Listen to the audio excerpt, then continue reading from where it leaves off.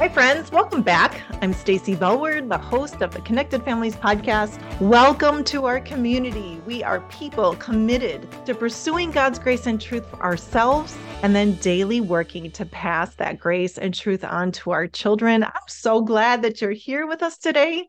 You know, we're coming to the end of September, which means that we will be closing up registration for the Discipline That Connects with Your Child's Heart course very soon. We open up the full version only one time a year, and hundreds of people have already registered. Well, if you have been hearing about Discipline That Connects and not yet registered, now is the time. You know, there's a dad named Andrew in Washington. He wrote to us recently and he said this about Discipline That Connects. I'm going to read it to you. He said, "I'm not exaggerating when I say the Lord used this course to drastically change the trajectory of my family. I always saw my son's bad behavior as disrespectful and embarrassing and in need of driving it out of him. But now, due to the framework, I have the tools to connect with him and coach him up in his gifts, not bully him into submission. It has truly changed the future of my relationship with not only my kids, but my wife as well." And then he said, "I'm so thankful for Discipline That Connects and the impact it's making on our family." Well, Andrew actually wrote way more paragraphs to us about all the things that have changed in his home. It brought tears to our eyes. Well, I know that if you take the course, you can experience the same kind of transformation as Andrew. And now is the time. The full course only opens one time of year. And this is the very last week of open registration. So don't let anything hold you back or delay you to change the trajectory of your family. If you're wondering about finances, we have a fantastic donor team who makes ample scholarships available. Listen, now's the time. Tap through to our show notes for all the information, including all the new extras that we added this year. Don't wait until next year. I hope that you sign up today. All right. Well, you know, that dad, Andrew, that I just told you about, he mentioned the framework, and we talk about the messages of the framework that we want our children to understand. Those are: you are safe, you are loved, you are called and capable and responsible. We talk about them all the time in the podcast. How to communicate those messages in the heat of the moment is exactly what Discipline That Connects is all about. Today, I'm going to talk to Jim and Lynn Jackson, co-founders of Connected Families and the authors of the course, about the layers, the phrases, and the messages of the framework that we teach. So welcome, Jim and Lynn, back to the podcast. Hey, it's good to be with you again, Stacy. That's for sure. We do have fun together. We do, and it's been a little while since it's been the three of us. So it's fun to see your smiling faces and be here to talk about something that I know is really your heartbeat. It's been your ministry for decades, and it's such a special thing. Framework and how it's taught in Discipline That Connects is really your life's ministry. And so I'm so excited to have you here today and talk about those 4 layers of the framework and key messages and phrases that come out of it. You know, Connected Families, some of the things that make us really unique is that we are Bible first, but also we make our content so practical. So let me just start off with that question. What do you think makes these tools so helpful for parents? Man, Stacy, I go back when I hear that question, I go back to the beginning when this framework was just starting to form in our minds and we were talking about it. And I was working with parents of teenagers. I myself was a young parent, and I wasn't honestly even applying the ideas that much to my parenting young kids because I was working with these parents of older kids who were in, various trouble. And they'd come each week to get some teaching and get some hints about, what the things we were that did that helped their kids stay in line in the context of our work. And, I would tell them a thing, or I would say, but it was always method, it was methods. I was, when a child does this, then I do this. And a child does that, I do this. And if I do this, then they'll respond this way. But if I do this, then they respond this way. So they would try to learn like this behavioral approach to it all. And some would come back and say, I tried that thing you did and it worked once, but then my kid was on me and it didn't work anymore. Or they would say, I tried that thing and it didn't work at all. Or they would say, yeah, I did that and it's working really well, but I've sort of noticed a change in me. That caused us to have conversations and start drilling into this notion of all right, most of what we see for parents is missive, it's instructional, it's here's how you should behave as a parent. And what we were hearing from parents was that there was a change starting to happen inside of them. So let's drill into what's going on in the parent. And maybe there's a different way to think about this. And really back then we landed on this idea that it's not so much about getting kids to change. It's about helping parents identify things inside themselves that compel them to do those ineffective things they're always doing. And so to look at what's my heart like and what's our connection like and what am I believing about all of this and all these sorts of things. And then the framework started to take shape. Like, well, the goal isn't just to connect with my child and just to instruct my child and just to correct them. Those are important, but there's a message that goes along with that. A message is, well, I want to communicate a message. My goal is to communicate a meaning in relationship to this child. And what are those messages? And we wrestled with those for a while before we landed on what we think is sort of a universal thing. Like every parent wants their children to know you're safe with me and you're loved no matter what. And you're capable. You can do good things. You're called even by God to do the stuff he built you to do. And you're responsible for your life, for your actions. I'm not the one ultimately responsible for you. You are. Mm-hmm. And so when parents started evaluating not what did I do, but what were the messages I communicated to my child, boy, everything changed for parents. Yeah, it did. It was really a profound shift in our thinking. And it was 10 years before the launching of Connected Families that we were starting to develop these ideas. But the teaching took off. And Lynn and I started getting a lot of invitations to go teach these things and try to make that. It's really that fundamental practical shift, actionable for parents, meaningful for parents, and exciting for parents. Like parents were like, oh, it's not just a checklist of stuff I got to do, but I'm entering a whole new mindset about a whole new way of thinking about parenting, a new goal, which is to communicate these messages, which are really anchored in kids' identity.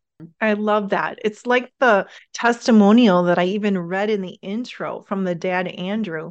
It's like parents do come to us. They do want quick fix. Let's say that I have an issue and I need a solution. But when they start to really dive into who we are and our heartbeat that shows up in the framework, they start to realize, whoa, this is deeper work. And it doesn't just last one day. I didn't just fix this problem for one day. This is changing the trajectory of my family. I have hope for my future. And that's the difference. What happened even back then, and you said a key phrase, it causes us to want to focus on who we are. Well, we didn't even think about it that broadly at first. It was like, well, we want to help our kids come to understand a different identity than the one they're understanding. But then we began to realize, like, the parents who were starting to really get traction with this new way of thinking were those parents who were willing to say, oh my gosh, I don't like the messages that I believe about myself. Mm-hmm. Like, yeah. I think I'm a failure. I think I'm a problem. I think I'm the reason that my family isn't turning out the way I wanted to. And then there's this heap of shame on top. And when we can bask in the truth about who we are because of Jesus, because of what God has done for us and spoken and breathes life into about us, then wow, then I can operate in the fruit of the Spirit. I am patient. I am loving. I am love, joy, peace, patience, goodness, kindness, faithfulness, gentleness, self-control. Against such things there is no. It was back there in my brain. But it's like, well, that's what I'm called, not just to do, but that's who I'm called to be. So let's walk in that. I love that. Lynn, do you have anything that you want to say? But I'm excited to get to the next part because I know that you put so much work into it. Yeah, I think that there's just a beautiful synergy when you anchor what you're doing with your child in biblical principles, and then you grow in an understanding of what's going on in them and their brain and what do they need and how can I work with this unique little creation? And so the synergy of scripture and science that has always been so beneficial for parents. And Discipline That Connects is a great example of that. And so the working out that even Jim was just talking about, the fruit of the Spirit, and then bringing practical tools, the science that you just mentioned, Lynn, and the Bible, and all of that feels like it comes together in key phrases that we teach in the Discipline That Connects. Because, right, we're rewiring our brains from the shame that you talked about, Jim, to what is the truth. So what is like an anchor truth statement that I now can start to say to myself and believe, and then my behavior comes out of that.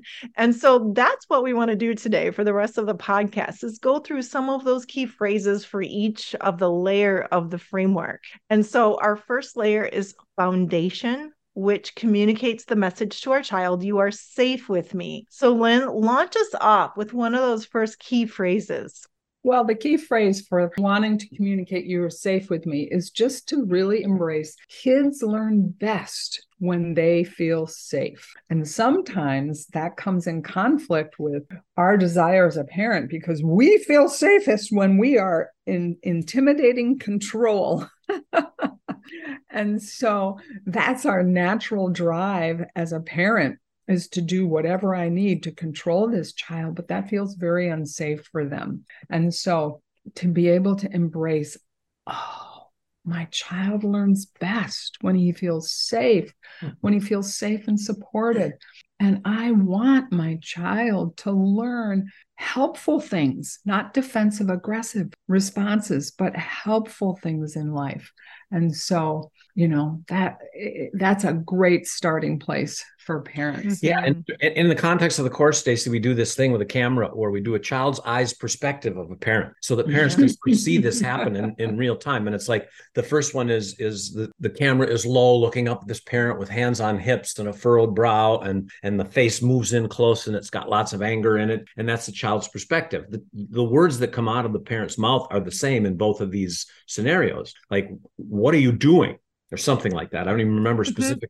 And so it's like this big intimidating camera angle. And then in the next one, the parent takes a breath, is soft, the camera backs up a little bit, and you can see this gentleness. The parent gets down on their knee and gets a little smile and says, hey, what's going on? That's what it is. It's what's going on here. What's going on? Yeah. How can I join you? How can I help you? And that child, it's like, well, what's the difference if you're the child in that view? And that's a big piece of helping parents in this part of the course, is just helping them see their well-intended actions through the lenses of their kids' perception, because kids are great observers of our behavior, but they're not good interpreters. And we have to take more responsibility for what they're interpreting. I like that. So that's the phrase, kids learn best when they feel safe. So we need their brains to be in a place where they can hear us, so that we can bring wisdom to the situation. Can we move to the next one? My child is not my report card.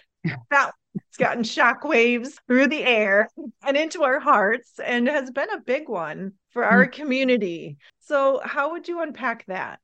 Well, that is really the start of safety, because if we are trying to get our value from how our child behaves, and that's the measure of us as a parent, then I'm going to put everything I got into controlling that child in the immediate moment. And that's something that really sets up such conflict between parents and kids.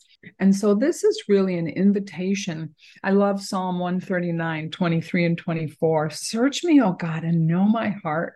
Test me and know my anxious thoughts. See if there's any offensive way in me, and lead me in the way everlasting.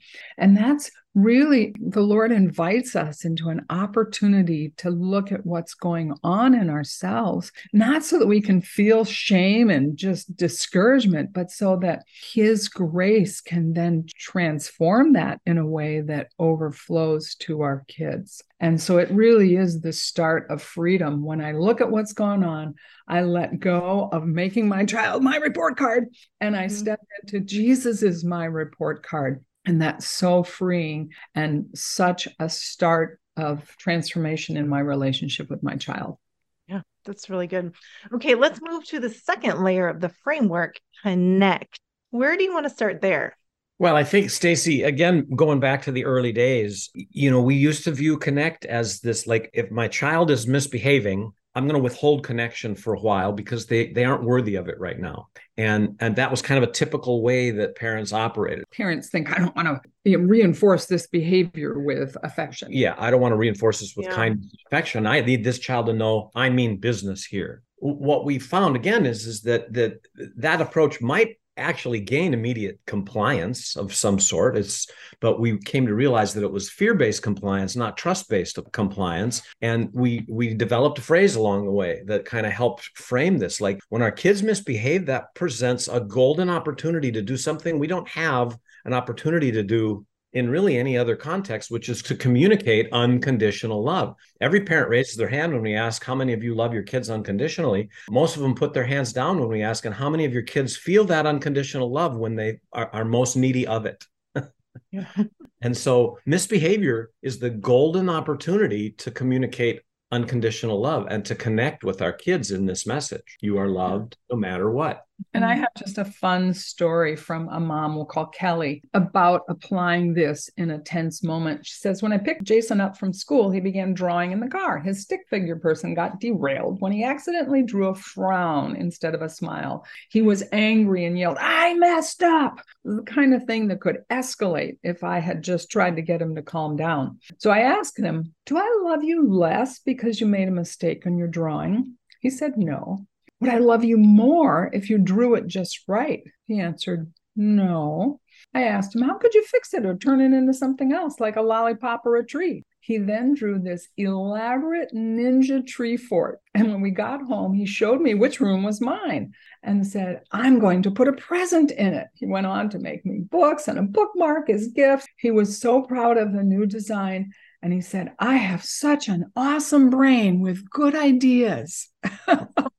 That's so sweet. And it's just such an example of, here's a kiddo that was starting to ramp up and get out of control with his anger. And she just brought that unconditional love, and it strengthened their relationship and empowered him to know he was called and capable and could fix this situation. So through the portal of safety, we can connect with our kids even when they're misbehaving. And it doesn't mean they're off the hook for their misbehavior. It means that we come to them with a whole different spirit posture, if you will. And that requires work on our part in that foundational piece of our lives. And then we can connect, because we have this golden opportunity we don't have anywhere else. When our kids are feeling ashamed, when they're feeling unworthy, when they're feeling guilty, when they're feeling stressed, when they're feeling, and oftentimes misbehavior is complicated by unseen factors that we don't even know. So they're feeling confused, and they're, all these different things. What a great assurance it can be to have a parent come in and go, man, you're really having a hard time here right now. Can I just be with you here? Do you need a hug for a moment before we start talking about this? Or what do you need, hon? Misbehavior is the golden opportunity to communicate unconditional love. And then that creates a platform for teaching and for training. It keeps the frontal lobe open. It's like open-minded, right? That's the frontal lobe is amenable to learning when I feel safe and when I feel loved. We call these first two ideas the message of grace. And and you just led beautifully into the next layer of the framework, because then when they have their open lobe, they're ready to learn, we can move into the layer of coach, and we can move into the phrase, I can find and build strength in my child, even in the midst of misbehavior. So I think everyone can start to feel the flow of the first two layers, that safety, the love unconditionally in the midst of misbehavior has now moved us to a place to really come alongside our kids. Okay, I'm not going to say anymore. I'm going to let you guys unpack that. I can find and build strengths in my child, even in misbehavior. And I have a very quick example of that in my work with teenagers. It comes out of my work with teenagers, but I've played this out with my own kids and other people's kids a lot of times. A child did this horrific thing they shouldn't do. They took a pen and they drew all over the upholstery of a car and wrecked it was a brand new car. And I had an opportunity to interact with this through the portal of, you are safe with me. You are loved no matter what. And then you are capable. I can find and build strengths in this. So I had to take a breath. I had to take a prayer when I say a prayer when I discovered this, because I was upset. And my impulse was to go in and be unsafe and to be ungraceful and to, render some fashion of lecture that was mean-spirited. because that's what my default was. But I realized I might lose the opportunity to even have relationship with this child anymore. So I needed to do it a different way. And so I took that breath. I said that prayer, Lord, give me your insight, give me your wisdom, help me find something good here. And I recognized that the graffiti on the upholstery was actually pretty good. It was good quality. It was horrific subject matter. Yeah. Quality of the art was really something. And so I was able to lead by pulling the gal aside and saying, hey, I know you're an artist. And I've most recently learned that by looking at the art on the back of the van that I learned you did. I'm not asking her to tell me if she did it or not. I knew she did it because I could see her ramping up to be defensive. And I just said, it's amazing artwork. She looked at me. What? Yeah. It's amazing artwork. I'm sad that you felt the need to put it where you put it. We'll have to talk about that. But if you're open to having the conversation, I'd like to talk about an alternative to going down the legal route and having some vandalism charges involved if needed. But I'm wondering if you'd be willing to use your skill of doing great art to help us out around here and make some art on some of the posters that we make and some of the notes and even some of the stuff we put on the walls. Yeah. And I said, if you want to go that route, we can go that route. I'll meet with you once a week and you can sit and do art. Well, years later now, that gal, I'm still in touch with her. She's in her 40s and she's a believer. Her daughter is flourishing. She grew up in a horrible place. And this belief that you can find and build strengths in your kids through this kind of stuff, it doesn't mean you're letting them off the hook. It doesn't mean they're not accountable for their sin. It doesn't mean that we don't talk about those dynamics and those elements, but it means that we see a vision we see them with two eyes. One is a vision of what's going on right now and what needs to be done. But one is what's a vision of what could be in the future. And so it's a powerful message to reframe our effort when we discipline our kids is to figure out how I can find and build strengths in this. Yeah. And that was the testimony of Andrew up at the top of the show. That's what he said. I only saw my son's behavior as disrespectful, as embarrassing, and as needing to be driven out of him. And then everything shifted. And one of the phrases that we use in the course for what you just described, the whole story that you just described, Jim, is gift gone awry. And there's a few other little phrases that we teach in there too, like focus is fertilizer. And what else is it, Lynn? Well, we just dive into, effective ways to problem solve with your child so that they become your teammate to solve problems with instead of a child to be dominated. So there's so many different ways that we can draw out and build strengths in our child, even in misbehavior. But that phrase, when parents kind of sink that into their hearts, begins to cultivate a general attitude of there's so many good opportunities that are held within the crisis of misbehavior. And there's a phrase we heard a long time ago. It's like, don't waste a good crisis because it holds so much opportunity. So that's kind of the heartbeat of this coach, you are called and capable principle. Yeah, I love it. So we're going to go to the top of the framework, the last layer that we deal with, and that is to correct. And the phrase that we want to talk about is effective discipline puts responsibility on kids to right their wrongs. You guys, we're going to have all these in the show notes. So tap through there if you need to see them all written out. I also just want to say a quick, share this with a friend if it's been useful for you. All right, Jim and Lynn, here it is. Effective discipline puts responsibility on kids to right their wrongs. So often when parents encounter a correction situation, their default is, what's the consequence that will make my child not want to do this again?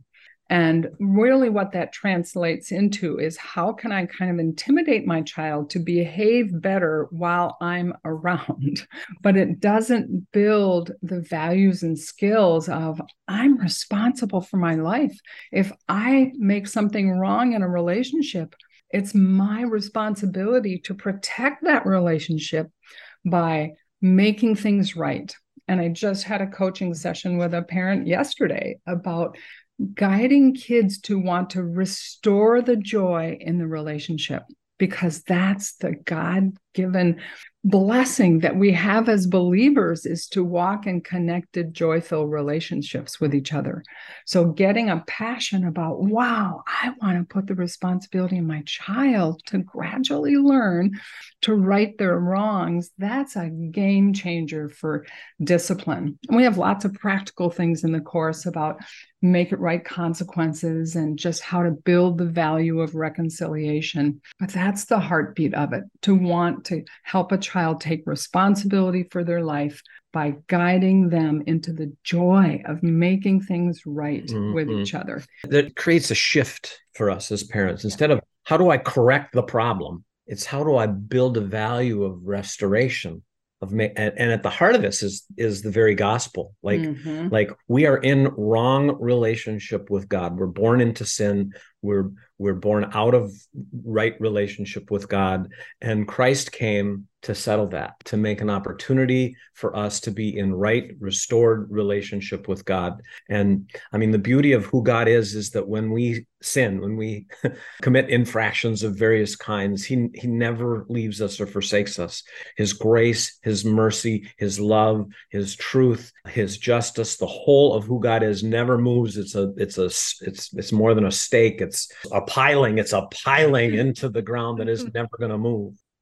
But we walk away from it. And it's our job not to behave right. The Pharisees behaved right. It's our job to restore by confessing our sin, by apologizing to those we've hurt, by forgiving when forgiveness is needed, by receiving forgiveness, and then walking in restored relationship. And so the heart of correction, the shift that we invite parents to think about is, how can I stop being so transactional about this and just have this be about quid pro quo? You did this, then you're going to have to experience this, and that'll teach you. And I feel better because I feel like justice has been done and I'm back in control, which is not always helpful. And, in Galatians chapter 6, on the heels of talking about both the horrific sins that people can commit, and then the opposite, which is walking by the means of the fruit of the Spirit that is in us, we're invited, when we catch somebody doing something they ought not do, to restore them gently, which is a reflection right back on the fruit of the Spirit. Like, that's what the essence of